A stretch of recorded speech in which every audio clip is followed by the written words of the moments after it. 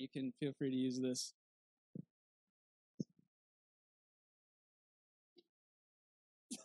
Oh, thanks. That's a great introduction. All right, so I'm Eric Byler, my wife Megan, and I'll tell you a little bit of my history. So I was born in Lancaster, Pennsylvania, to a family of seven, five other siblings. Born into a Christian home, went to church regularly, had Bible stories at night with my family. Nothing too exciting, just a normal kind of Christian kid's life. We moved when I was 6, away from like all my cousins and stuff. Moved up to the North Country to buy a farm because land prices were pretty high in Lancaster, Pennsylvania. So that was a change for us, moving away from family. We found a church in the area. Again, just going to church regularly. Enjoyed, making church friends. And one of the spiritual highlights for me was when I started going to Beaver Camp when I was 11 years old. I've always loved the outdoors. I love to hike. I love basically anything outdoors. Boat, hike, camp. I love it. So, and Pastor Mike was saying a couple weeks ago how he kind of connects in the outdoors. Like that's his place of peace, and it's a lot for me the same way. Like when I can get alone, and it's great going with people, but sometimes like I just like to be alone and be out there, and that's where I kind of refresh. So, camp was really great for me. Always a spiritual highlight, and the Word of God was taught clearly. And when I was 14, I asked Christ into my life, and at camp, and kind of that's where I started my journey. Knew a lot about the Bible before that, but never made that commitment before then. Growing up, though, I think I had my theology was a little bit twisted. Like growing up, I had this kind of stuck in my mind that what you did still like weighed into your salvation, and so your actions. I was always like playing this game where like when I was doing good, I felt all right, and then I mess up, I felt like oh, I'm not in anymore. And so I kind of had this cloud over me, like pretty much through high school. I had this cloud over me, just always like on the fence, like wondering if I'm in or wondering if I'm not. And so that was definitely a challenge for me. Had a great childhood and a lot of great memories. Played in the outdoors, grew up on a dairy farm. But I think that that cloud of doubt like stole a lot of my joy when I was younger, for sure. When I went to college, I was praying that I'd find Christian friends because in high school, at my school, I really didn't have any Christian friends. I had some really great friends at church, and two of my best friends were homeschooled and grew up in a Christian home. But at high school, I didn't really have Christian friends. And I look back, and I think it was actually a good thing because it taught me to stand alone, and I think it grew me a lot in just standing my grounds. But it was hard too. So when I was going to college, I was just really praying that I could plug in and find Christian friends. First 2 weeks, I was a little nervous. I went down, started playing soccer, and definitely didn't find any Christian friends those first 2 weeks. But as other students started to come and trickle in, I soon made some great friends and some accountability partners. And one of my friends, my freshman year, like we talk about spiritual stuff, and he's always challenging me. Like he thought it was crazy that I didn't know for sure, And he just kept challenging me. Like you gotta know. Like if you're a Christian, you gotta know you're in. And like through that and through a church I was attending, messages I heard, like it was through that year that God worked through those things. And the end of the year I took a class, conservation class, soil and water conservation class. And at the end of the class, we went out to Yellowstone National Park for 10 days. Again, the outdoors is where I recharge and where I can kind of relax and let my mind think. And so I can remember the exact spot where like it all just clicked. And like from that point on, I was out one morning, I was reading, had my devotions, and like everything just clicked then. And so it was kind of crazy, like the building of a whole year. But it was at that point I knew I was saved, and I knew that my actions weren't weighing into me getting into heaven or not. So like at that point, it was a big paradigm shift, and I just realized like the joy you can have in Christ and in knowing you're in, and that like our actions are just merely like an outpouring of like the gratitude because of what's been done for us. So college, normal college, I guess, studying, traveling, going in debt a little bit, through student loans and everything else. But had a good time in college. I was baptized my last year of college at the church I was going to. I got baptized soon after college. I met Megs. we found a great church, Bible teaching church in northern Pennsylvania, and we're members there. And then we were there like 5 years. We moved for a job, a better job opportunity to Alfred, New York. Stayed there 7 years. Found another great Bible teaching church, and moved up here in 2019. And we're really glad to find this church. Be part of this family.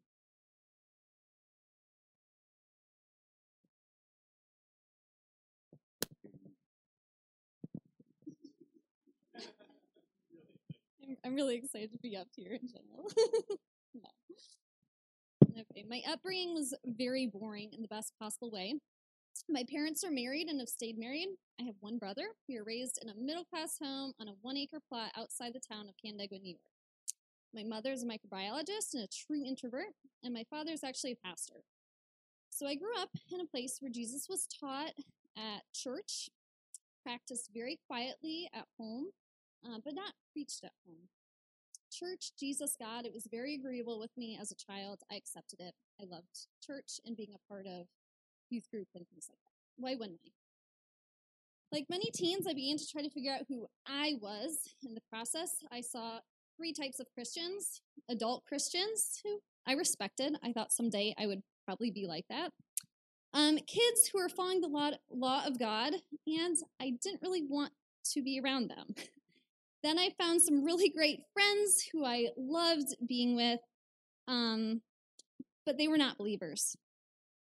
And so I chose to be a part of this group.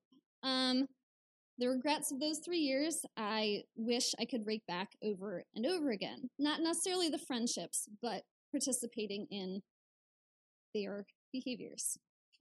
In retrospect, I see that I was chasing fun and belonging. Church seemed very isolated to me. On Sundays, I wore clothes that I never wore the rest of the week. I sat quietly. I had to look good. It was very passive.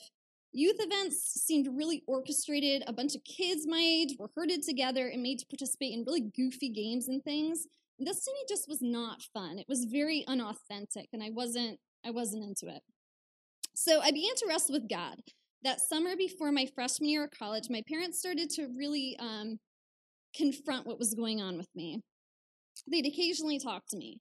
They gave me the purpose-driven life, and I started to feel really conflicted. I would read my Bible on occasion, I'd read this devotional on occasion, and I kind of just filtered out what I wanted. I picked and chose what I wanted to believe. I more or less was trying to be a good person, a really kind person, but not following all the guidelines that God puts in place for our life. So I kept giving Christ pieces of my life and not my whole life. I wasn't living a life I knew Christ wanted for me. I would lie. I would cover things up. I would be one person one place and another person another place. It caused a lot of pain. And I just missed like a true friendship with Jesus. And because of the way I was acting, I missed a lot of true friends in real life too. The summer after my freshman year of college, I knew I couldn't go home. I knew I couldn't be a part of that friend group. And where I was at college wasn't exactly a great place either. So in my struggle, in my prayer, I felt a very clear voice telling me to go back to Beaver Camp. Funny, we connected there. We met there as well. But I felt just this strong connect, or as a child growing up, it was my favorite place in the whole world, similar to Eric. I just met kids who were like me, who liked to get dirty, who liked to play games with all their might, like they wanted to win. And then we go sing about Jesus around a campfire, and I couldn't think of anything better. So it just came to me very strongly to go work at Beaver Camp. So I did. It was there that all those confessional prayers I had prayed became fully real. It was there that I could really surrender my whole life to Jesus. I think I could fully accept a relationship with Jesus because I had found a friend there who fully accepted me. A friend that showed me that we could have a lot of fun just being who we are and following Jesus. So kind of this meshing up of trying and failing ended there that summer because I found a relationship with Jesus, not just trying to follow rules as the church, as I had grown up knowing in the church. My return to college was different. For the first time in a long time, I began being okay with just who I was because I had a love for Jesus.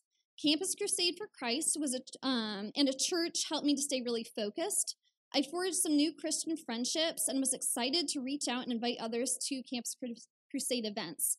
I remember having a mission to show others that being a Christian was the most fun you could ever have, something I had totally missed before. There was still lots of trying, lots of failing, but my guardrails for living were up not for the sake of the law themselves, but because I really loved Jesus, and it changed everything. So from then on, there have been many mountains and many valleys in my faith walk, many life events, marrying, having 4 wonderful children. One thing I know is I learn about Christ and Jesus, my Savior. He is my friend, and the more I trust him and the more I grow in that relationship, the more peace I have in my life. So we are excited after finding some good churches and having made some really good friends who have grown us to find North Country Fellowship Church because we see the relationships here. And for me, that has been what has grown my faith more than anything. Thanks, Thank you guys very much. I know it's not always the easiest thing to share your story in front of everyone, but we believe it's a very important part of being a family. So we're very excited to welcome you guys into our family. I appreciate you being willing to share your stories.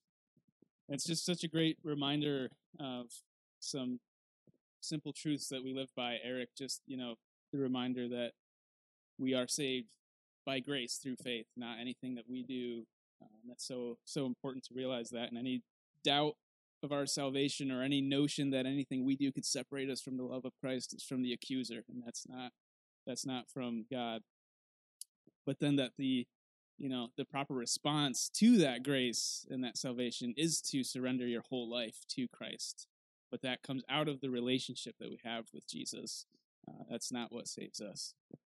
So, yeah, it's a very, very cool reminder of those things. I'm going to pray, and then we'll dismiss the kids to Sunday school. Heavenly Father, I just thank you for the gift of family, the blessing to be here together in your name. I just pray for your blessing over the remainder of our time here this morning, and that you would, that your hand would be on Mike as he shares from your word, and as we wrap up the book of Nehemiah. In Jesus' name I pray. Amen. All right, kids, go ahead and migrate to, Doug has, okay. Yeah, so, and that's a good reminder. It's for kids anywhere from grades 1 through 5, right? 1 through 5 now. Thank you, Doug.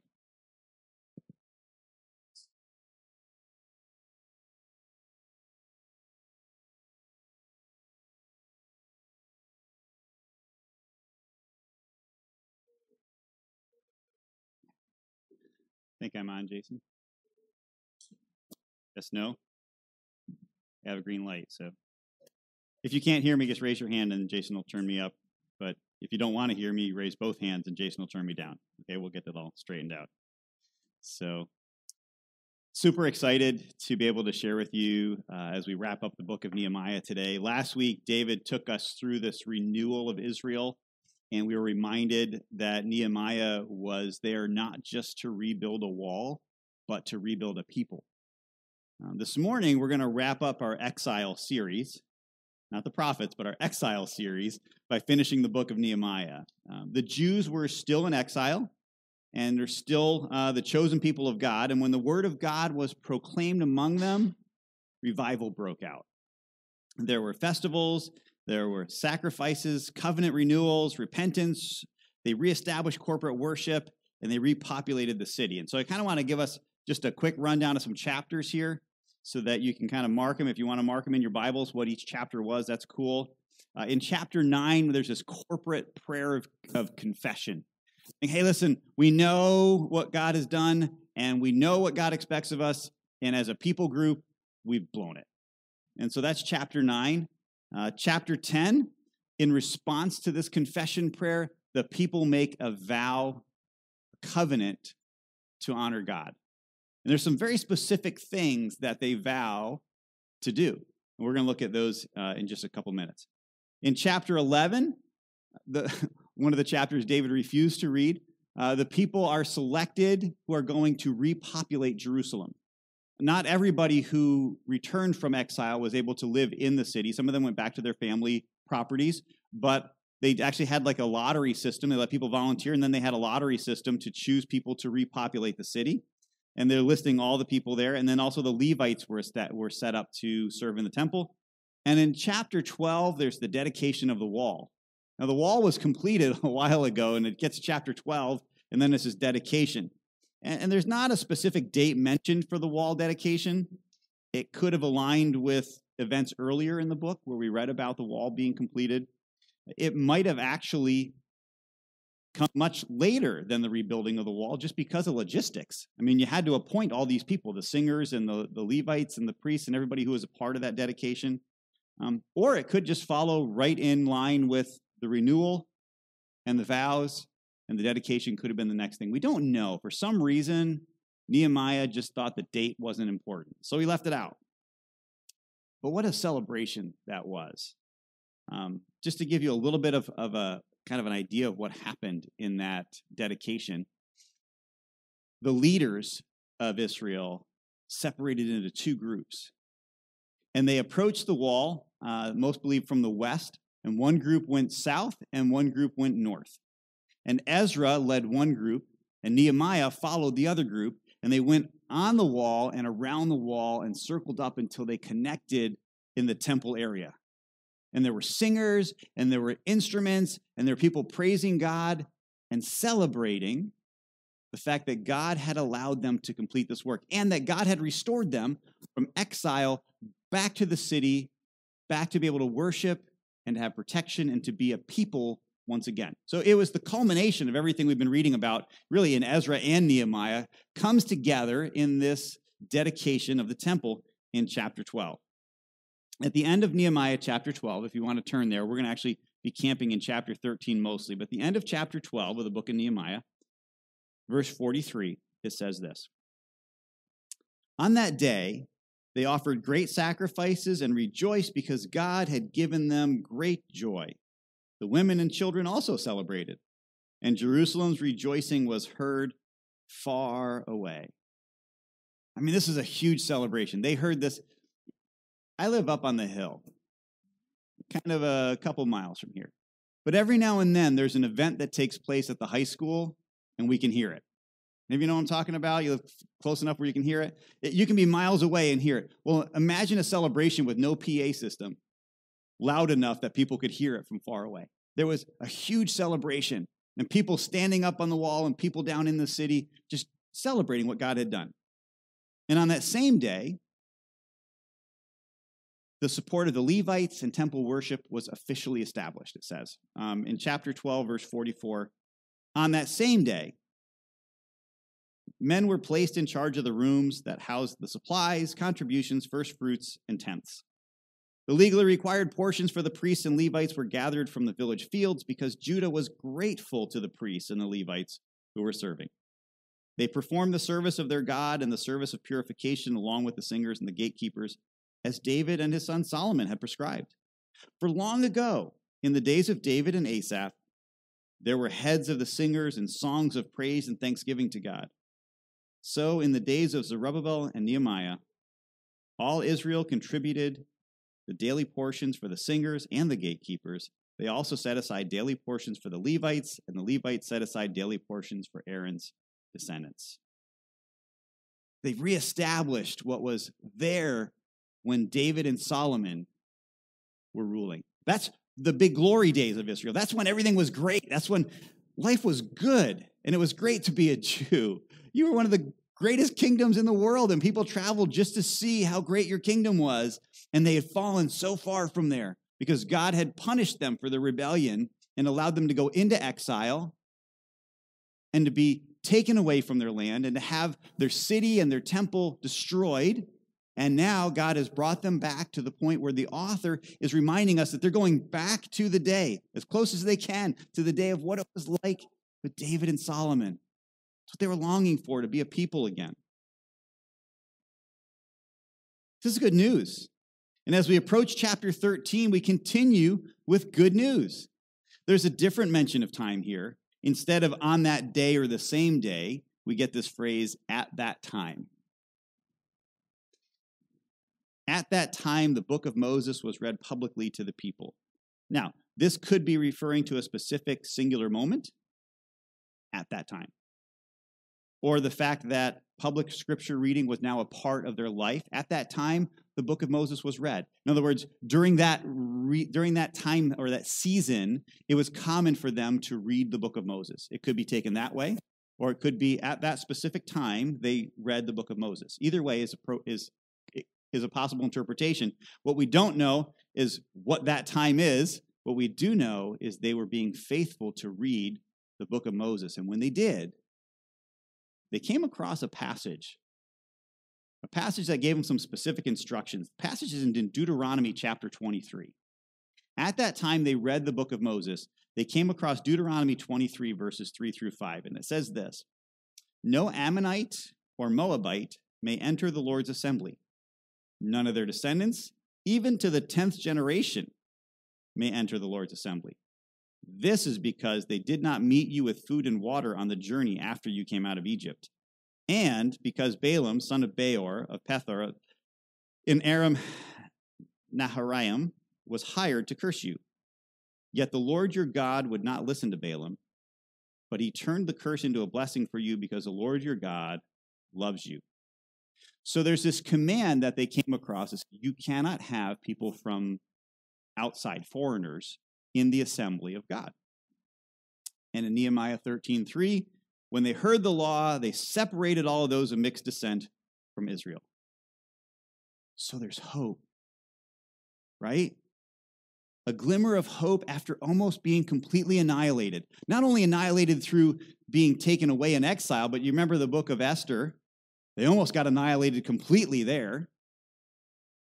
And now this remnant comes back, and finally, it took them hundreds of years in exile, and finally, they're back on track. They have their city back, they have their temple back, they have their people back, they have their worship back, and they have a renewed relationship with Yahweh. They're getting it right. Don't you love happy endings? One of the movies I really enjoy watching is The Incredibles. How many of you like the movie The Incredibles? I love the interviews in the beginning, and they're interviewing Mr. Incredible, and he's talking about the problem with saving the world. And the problem with saving the world is every time you fix it, it gets messed up again. I feel like that's kind of the story here. That it's fixed, but it's maybe not going to stay that way, because historically speaking, that hasn't happened. But let's just pause and enjoy the good moments for a minute here. They're doing what God asked. They're living the way God wanted them to. And on top of that, we can even probably make some really cool conclusions that I've heard people preach on and share. Like, committed leadership that fears God can make a huge difference in the way people live. Isn't that true? When you have leaders who fear God and trust God and who are willing to live that way in front of you, it can impact the way that you live and the way the people around you live. And you can draw that conclusion from Nehemiah. Here's what happened when Nehemiah listened to God, prayed to God, and was not willing to jump in and was willing to jump in and do what God asked him to do. The entire nation is turned around now. The walls are rebuilt, and they're living the way God wants. And I think a lot of that has to do with Nehemiah. But what happens when leaders are gone? What happens when no one's looking? When there's no one to keep tabs on things? So parents, what happens if you just leave the kids and leave the cookies out? Cookies still there when you get back? Some of you are like, no. Some of you are like, yes. Well, yeah, Eden's not up to that yet, you know. What happens when the leadership is gone? It's something we all are concerned about. Historically speaking, for the Jews, it's not been a good thing. For instance, Moses, after getting the people out of Egypt into the wilderness, goes up on the mountain for 40 days to talk to God. And what happens at the bottom of the hill while he's gone? They make a golden calf. Aaron The high priest makes a golden calf and says, Israel, these are your gods who brought you out of Egypt. The people are like, we don't know what happened to that Moses guy. He's gone, so we're just going to take things into our own hands. Not a good situation. Saul. I don't know if you remember Saul. He was the first king before David. Saul was waiting for Samuel to show up to offer burnt offerings. Samuel was a prophet. And Samuel got delayed. So Saul offered burnt offerings on his own and lost the right for his family to continue leading Israel. When leaders are delayed, when leaders are absent, the history of Israel is that they go back to the way it was and they do things that just doesn't honor God. And if you go back to the book of Nehemiah, chapter 2, there was a question that the king asked Nehemiah in chapter 2, verse 6. And the question was this. The king with the queen seated beside him asked, how long will your journey take, and when will you return? And so I gave him a definite time, and it pleased the king to send me. So we started out the book knowing that at some point, Nehemiah has to go back. We also went into the book knowing that historically, when the leaders leave, things don't go well. And at some point, Nehemiah has to return. Nehemiah was a temporary leader. He had given the king his word that he would return, and we know something about Nehemiah, and that's that he was a man of his word. That means that all Nehemiah could do was his best to establish the nation, to establish the people, to set up leaders, and then trust that they would follow God. What will happen when the leader is gone? Was the exile enough? Was being ripped away from your home, living in a foreign country, and working so hard to rebuild what was taken from you, is that enough of a lesson? Because that's what God intended the exile to be, was a lesson for the Jews. Was it enough of a lesson to keep the people faithful to God, to live the way they're supposed to? That's the question, one of the questions we're meant to wrestle with through the book of Nehemiah. And our perfect paradise and happy ending is shattered. I know you're not surprised by this, but literally, all that was accomplished by Nehemiah is undone. Everything is totally undone. And the narrator of the book is very careful to give you exact details of how everything was completely undone that had been done. We're going to look at those together today. Failure 1. Here we go. Allowing foreigners, especially Ammonites, into the temple area. The last thing that we read was in the beginning of chapter 13, where they came to that passage in Deuteronomy and heard the Ammonites cannot be in this area, and they said, okay, and they got all of them out of there. Nehemiah disappears, and we read in Nehemiah 13:6, while all this was happening, I was not in Jerusalem, because I had returned to King Artaxerxes of Babylon in the 32nd year of his reign. It was only later that I asked the king for a leave of absence so I could return to Jerusalem. And then I discovered the evil that Eliashib had done on behalf of Tobiah by providing him a room in the courts of God's house. Whoa, time out. Actually, if you go back a couple more verses, you find out exactly what he did. It's kind of a weird order in chapter 13. But chapter 13, verse 4, now before this, the priest Eliashib had been put in charge of the storerooms of the house of our God. He was a relative of Tobiah and had prepared a large room for him where they had previously stored the grain offerings, the frankincense, the articles, and the tenths of grain, new wine, and fresh oil prescribed for the Levites, singers, and gatekeepers, along with the contributions for the priests. So the priest who was responsible for the storerooms creates a hotel room for Tobiah. You remember Tobiah?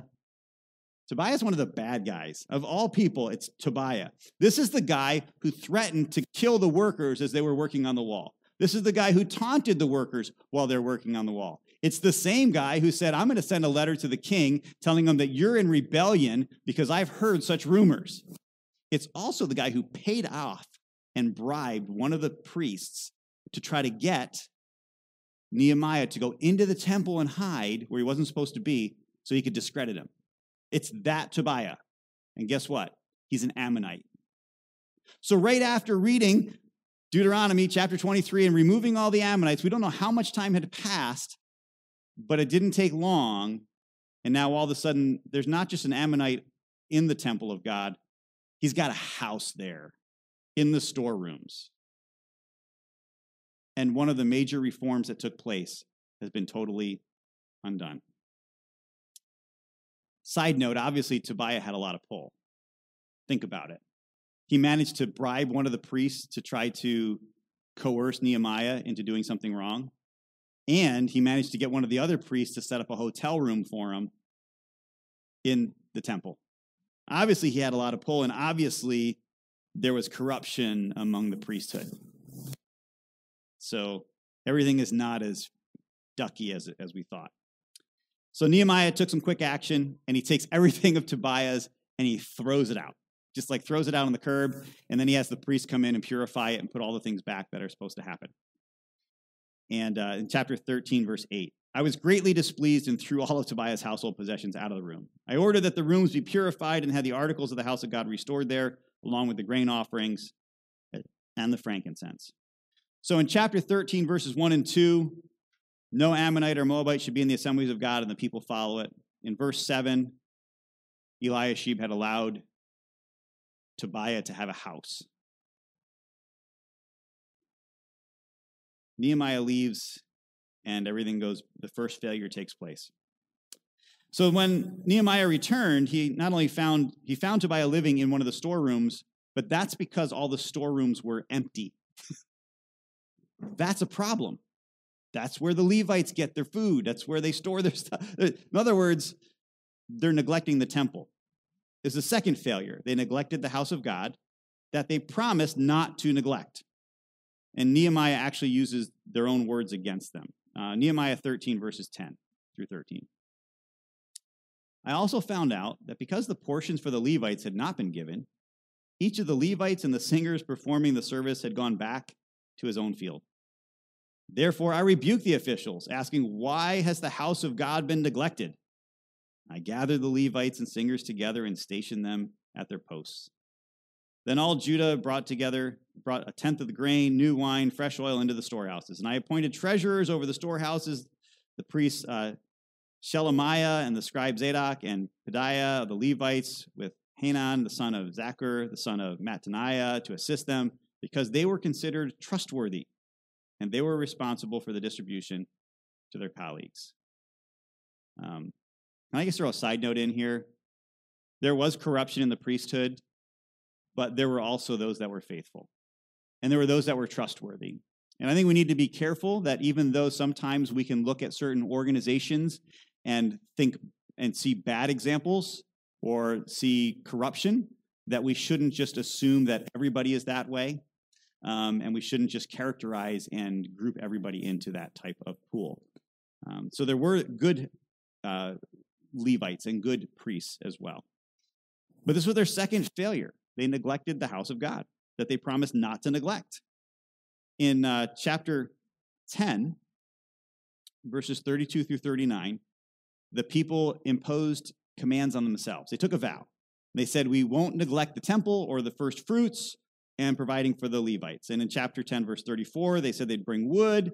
In verses 35 and 37, they'd bring the first fruits. In 37, they'd bring a tenth for the Levites, which goes into the storerooms. And in chapter 10, verse 39, they said, we will not neglect the house of our God. And yet we just read in verse 11, Nehemiah says, why have you neglected the house of our God? Nehemiah is purposely bringing the exact phrase into chapter 13 that was used in chapter 10 to get us to go back to that passage and say, this is what they vowed, and they failed.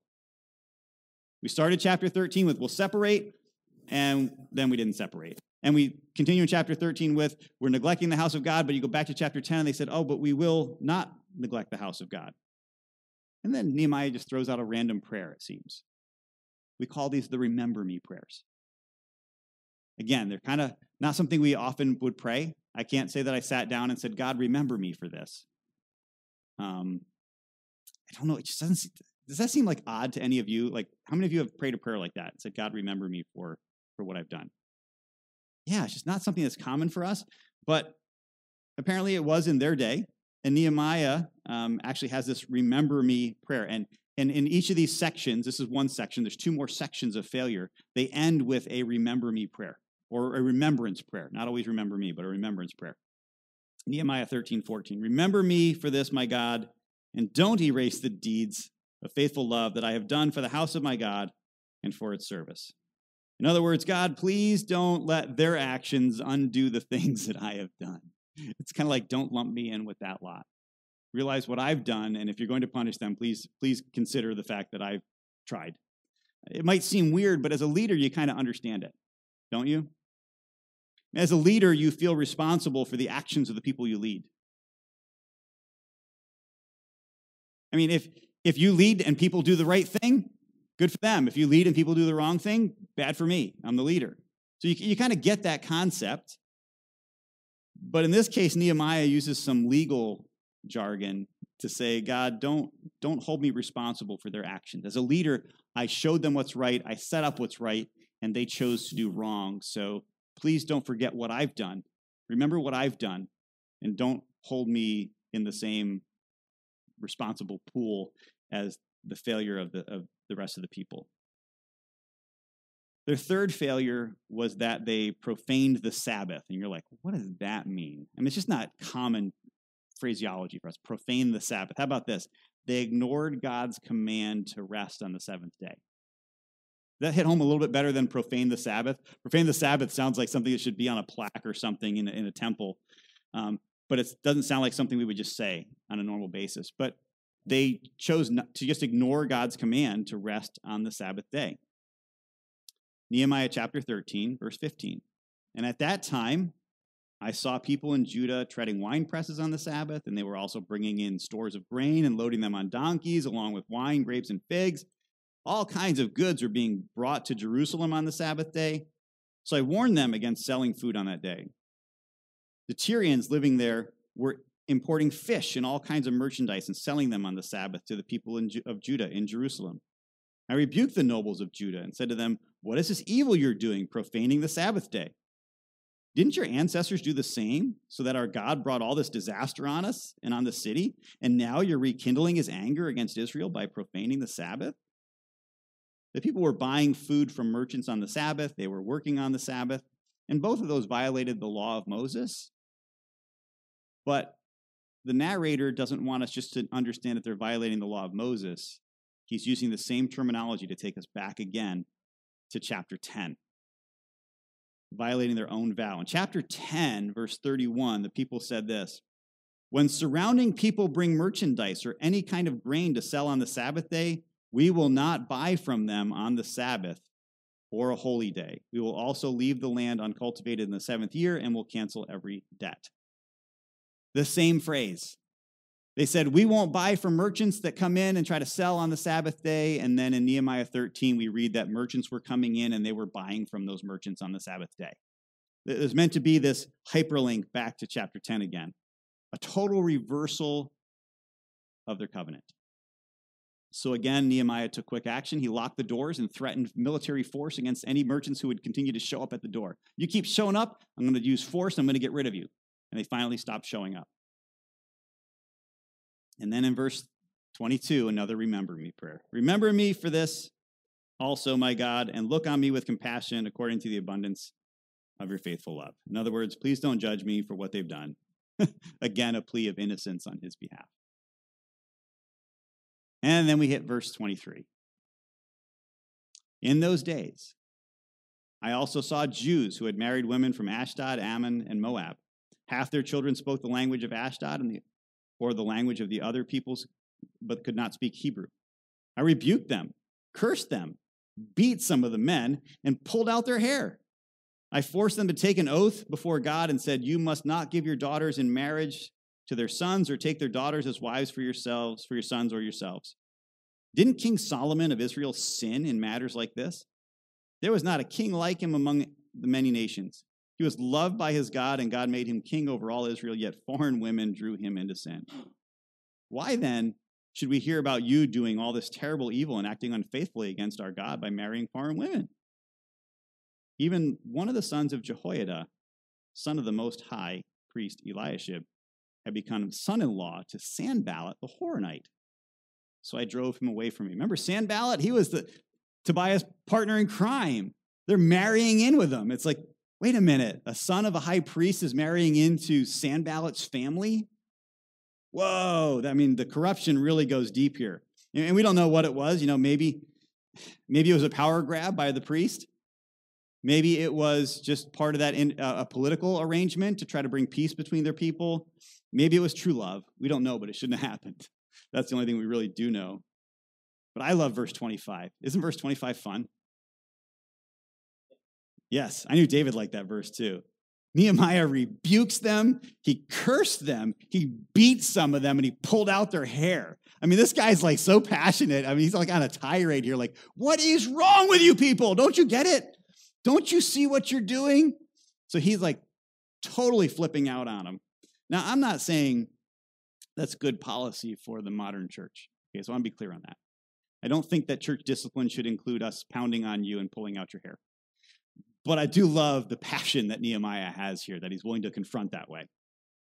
And again, the words in verse 25 are meant to echo back and to hyperlink back to chapter 10.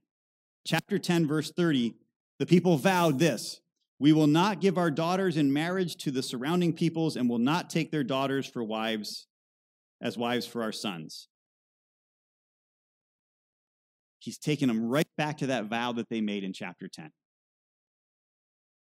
And then he has another remembrance prayer. And the prayer changes here.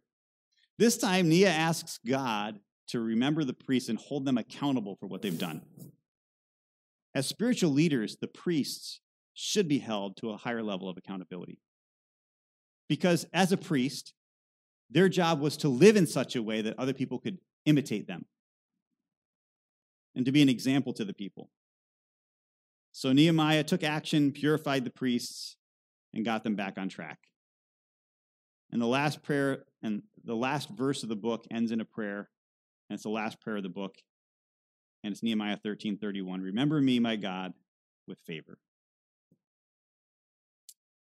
Now, I love this book. Nehemiah, it's got layers. It's like a good dessert. There's just a bunch of amazing layers, and when you put them all together, it's just incredible. One layer is that Nehemiah is a historical book to show the restoration of the cities, walls after the exile.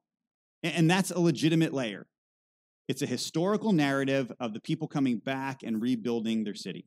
On another layer, it's a book about the restoration of a people, of the Jews being restored back to the people of God and being reconnected with their God. On another layer, it's a book about the way God uses people, all of his people. Whether it's leaders like Nehemiah, or whether it's teachers like Ezra, or whether it's workers in the temple, or we'll call them ministry workers who are going around and doing the work of God and helping other people follow God, or whether it's the people who are doing the work of God in their own neighborhoods. It's a book about God using all of his people to accomplish his work and to show his glory in this world. But there's another layer in the book of Nehemiah that really kind of overlaps with the big picture of Scripture, with the grand narrative of the Bible. The commitment and then abandonment of the people of God to their God. There's a theme of people wanting to do what is right and even making a commitment to do so, and then doing exactly the opposite of what they promised. This theme is very specifically pointed out by Nehemiah in this last chapter of the book. There were 3 vows that they made, and then 1 additional action that showed their allegiance to God, and every one of them was broken. Every one of them was broken. I want us to look at these together because I want you to understand that the author is trying to make a point here to help us understand not just the nation, but ourselves. There's the vows. I'm going to put them in the order in which they made the vows. We will not intermarry. We will honor the Sabbath. we will not neglect the temple, and we'll separate the foreigners, we'll separate from Ammon. That's the order. So you have 3 vows in chapter 10, and in chapter 13, 1 action that took place where they heard the word and they responded and they separated the foreigners from among them. You get to chapter 13, and it's the exact opposite order, almost like you're peeling back the layers of the promises. They started with this promise, and they added this promise, and they added this promise, and they added this promise. And now, as they're failing, it's like peeling back the layers to the point where they're back where they were before they ever even made the promises. Check it out. Separation was ignored, the temple was neglected, the Sabbath was profaned, and they were married to foreigners. He goes in the exact opposite order as he brings them up. And he uses the exact words to link back. He's trying to show that all the things that they said they were going to do, they failed on every one of them. Apparently, exile was not lesson enough to force them to fear God. Matter of fact, we know that they're going to continue to struggle with these things because these specific things are also mentioned by the Italian prophet Malachi, right? We started our series in the prophets in the book of Malachi, and he addressed some of these same things, their marriage issues, their worship issues. The people's hearts hadn't changed. So if chapter 13 undoes everything that was in chapter 10, I think the only hope is really to go back to chapter 9. So what do you mean by that? Chapter 9 is the history of the Jews in the form of a prayer. And it shows the failure of the Jews over and over again. But even more than that, it shows God's great compassion over and over again. It's their prayer of confession, and it's the only solution is to loop back to confession. It's funny, we had 2 testimonies this morning, and Eric kind of shared about this idea of repenting and you try, you live, you fail, you go back, and hearing those testimonies, you hear about people doing this. We all do that, don't we? And that's the point. There's this loop. You confess, you repent, you live for God, you fail, you repeat. That loop sound familiar to you guys? Right? It's the human condition. It's the reason we needed a Messiah, an anointed one appointed by God who could live a perfect life because we can't. My condition and yours is no different than Israel's. We make promises to God, and we can't keep them completely, so we will fail at times. We have good days and we have bad. We have days where we're an example to the people around us, and they can see the glory of God in us. And then there's also days where we give God a black eye.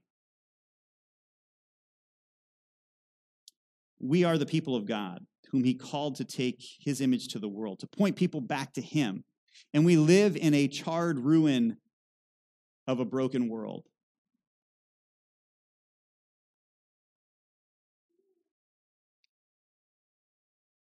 Just like the Jews did.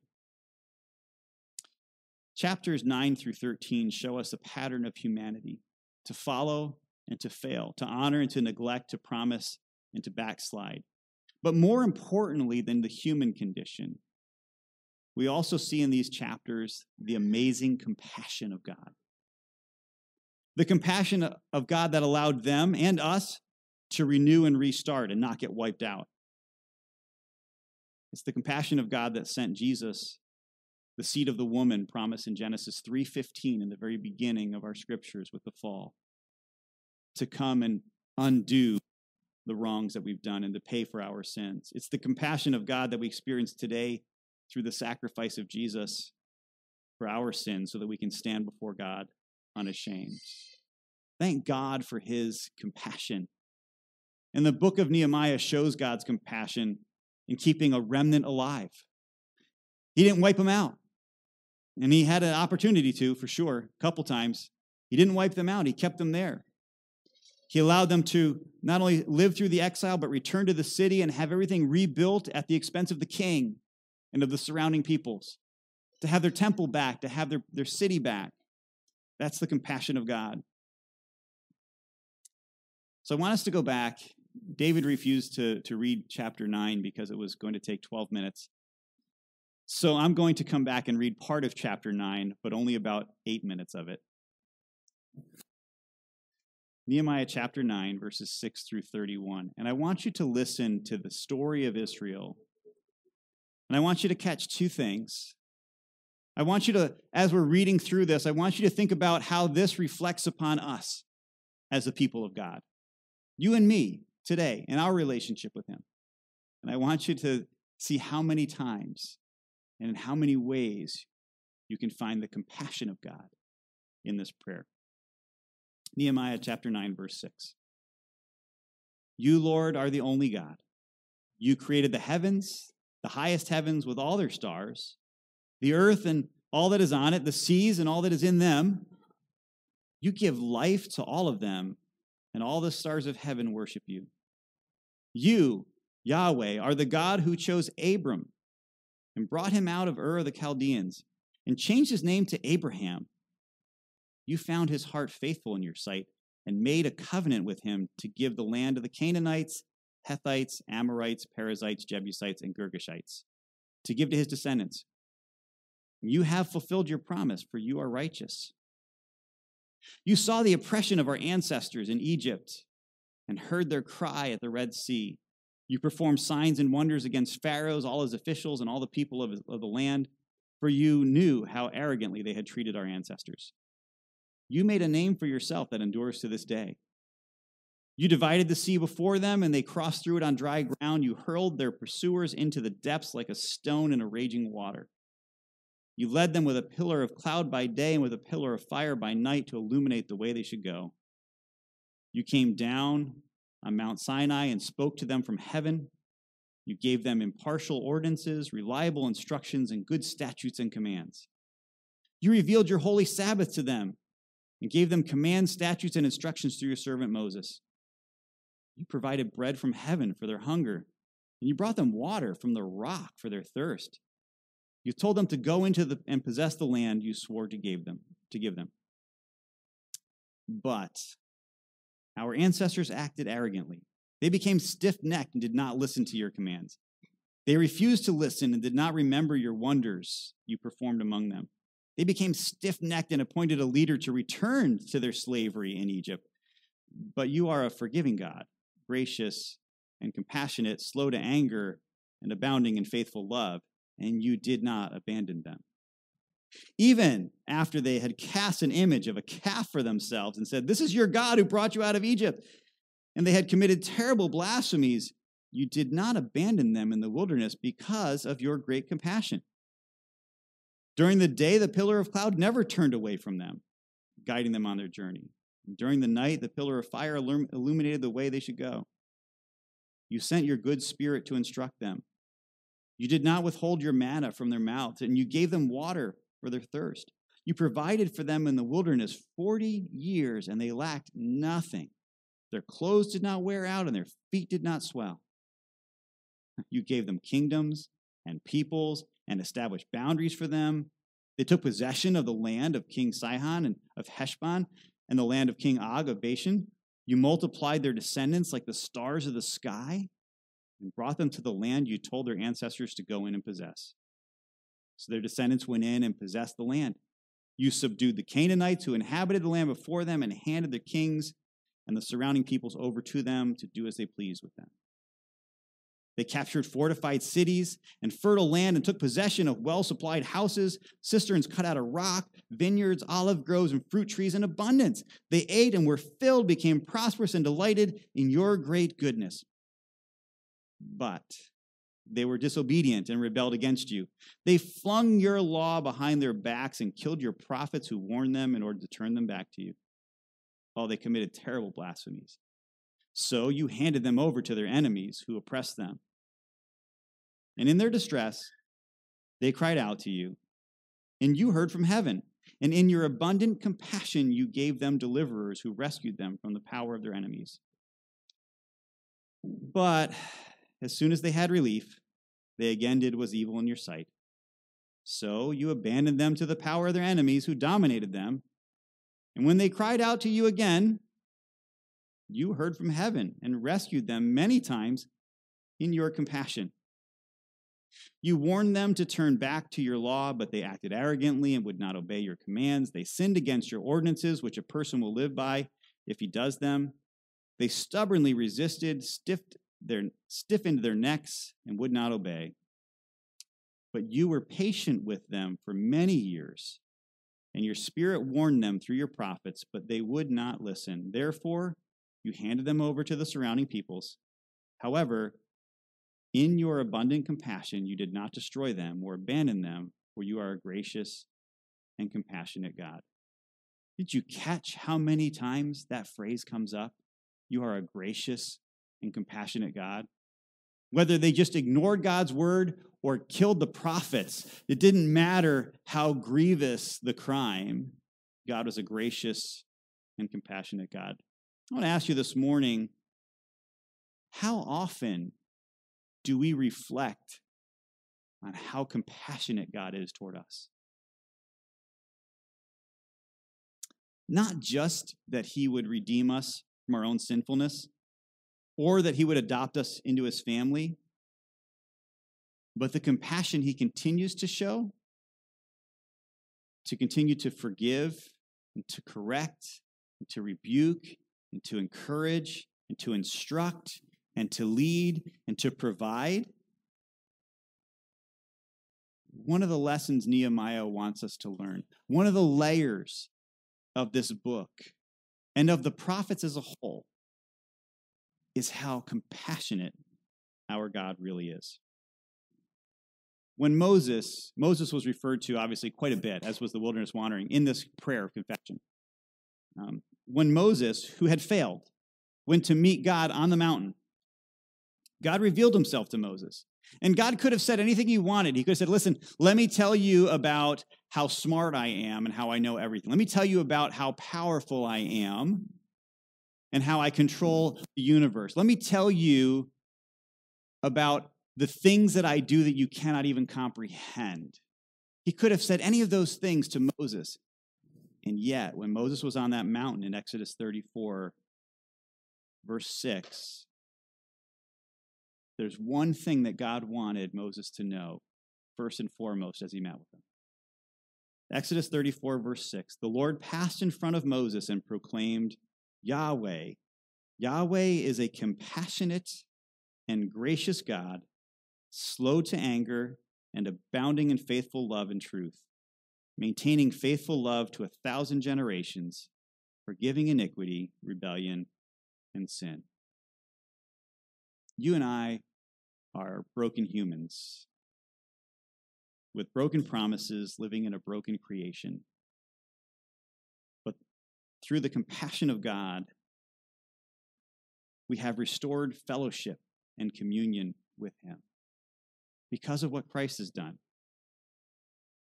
The Bible says that God's love was so great for us, and that while we were yet sinners, while we were yet in rebellion, while we were the people who were just ignoring his word and just after making promises, doing whatever we wanted, he chose to have his son die for us while we were still in rebellion. Thank God for his compassion, and may his love and his compassion create a desire in us to live faithfully for him. You would think that the Jews, after being handpicked, selected, protected, chosen by God, brought into the promised land, provided for over and over and over again, and when they rebelled, chastened and brought discipline upon them, and then bringing them back to their home, back to their city, back to them. You would think and hope that that would be enough for them to finally say, yes, we'll follow God. My hope today is that we would think of our own journey with God and the promises we make that sometimes we fail to keep, the commitments that we make that sometimes we're not so good at, the times where we choose to put our place in, to make ourselves out to be God instead of allowing God to have rule in our lives. and just ask the same probing question and thought, you would think, after all God has done for us, that we would be faithful to live for him and not to turn our backs on him. And it's my prayer that we would live that way today. Father, thank you for your compassion, for your goodness. Thank you for the lesson of Scripture that we are a broken people, that we need a Savior, that you are a compassionate God, that you've provided for us what we need for salvation and for relationship with you. Father, forgive us for the times that we neglect you or go back on our promises to you, and help us to live in such a way that we reflect your compassion to the world around us, that we reflect your love and your glory. Father, help us to live as your people, as your children, in a way that would make you proud. We pray in Jesus' name. Amen. We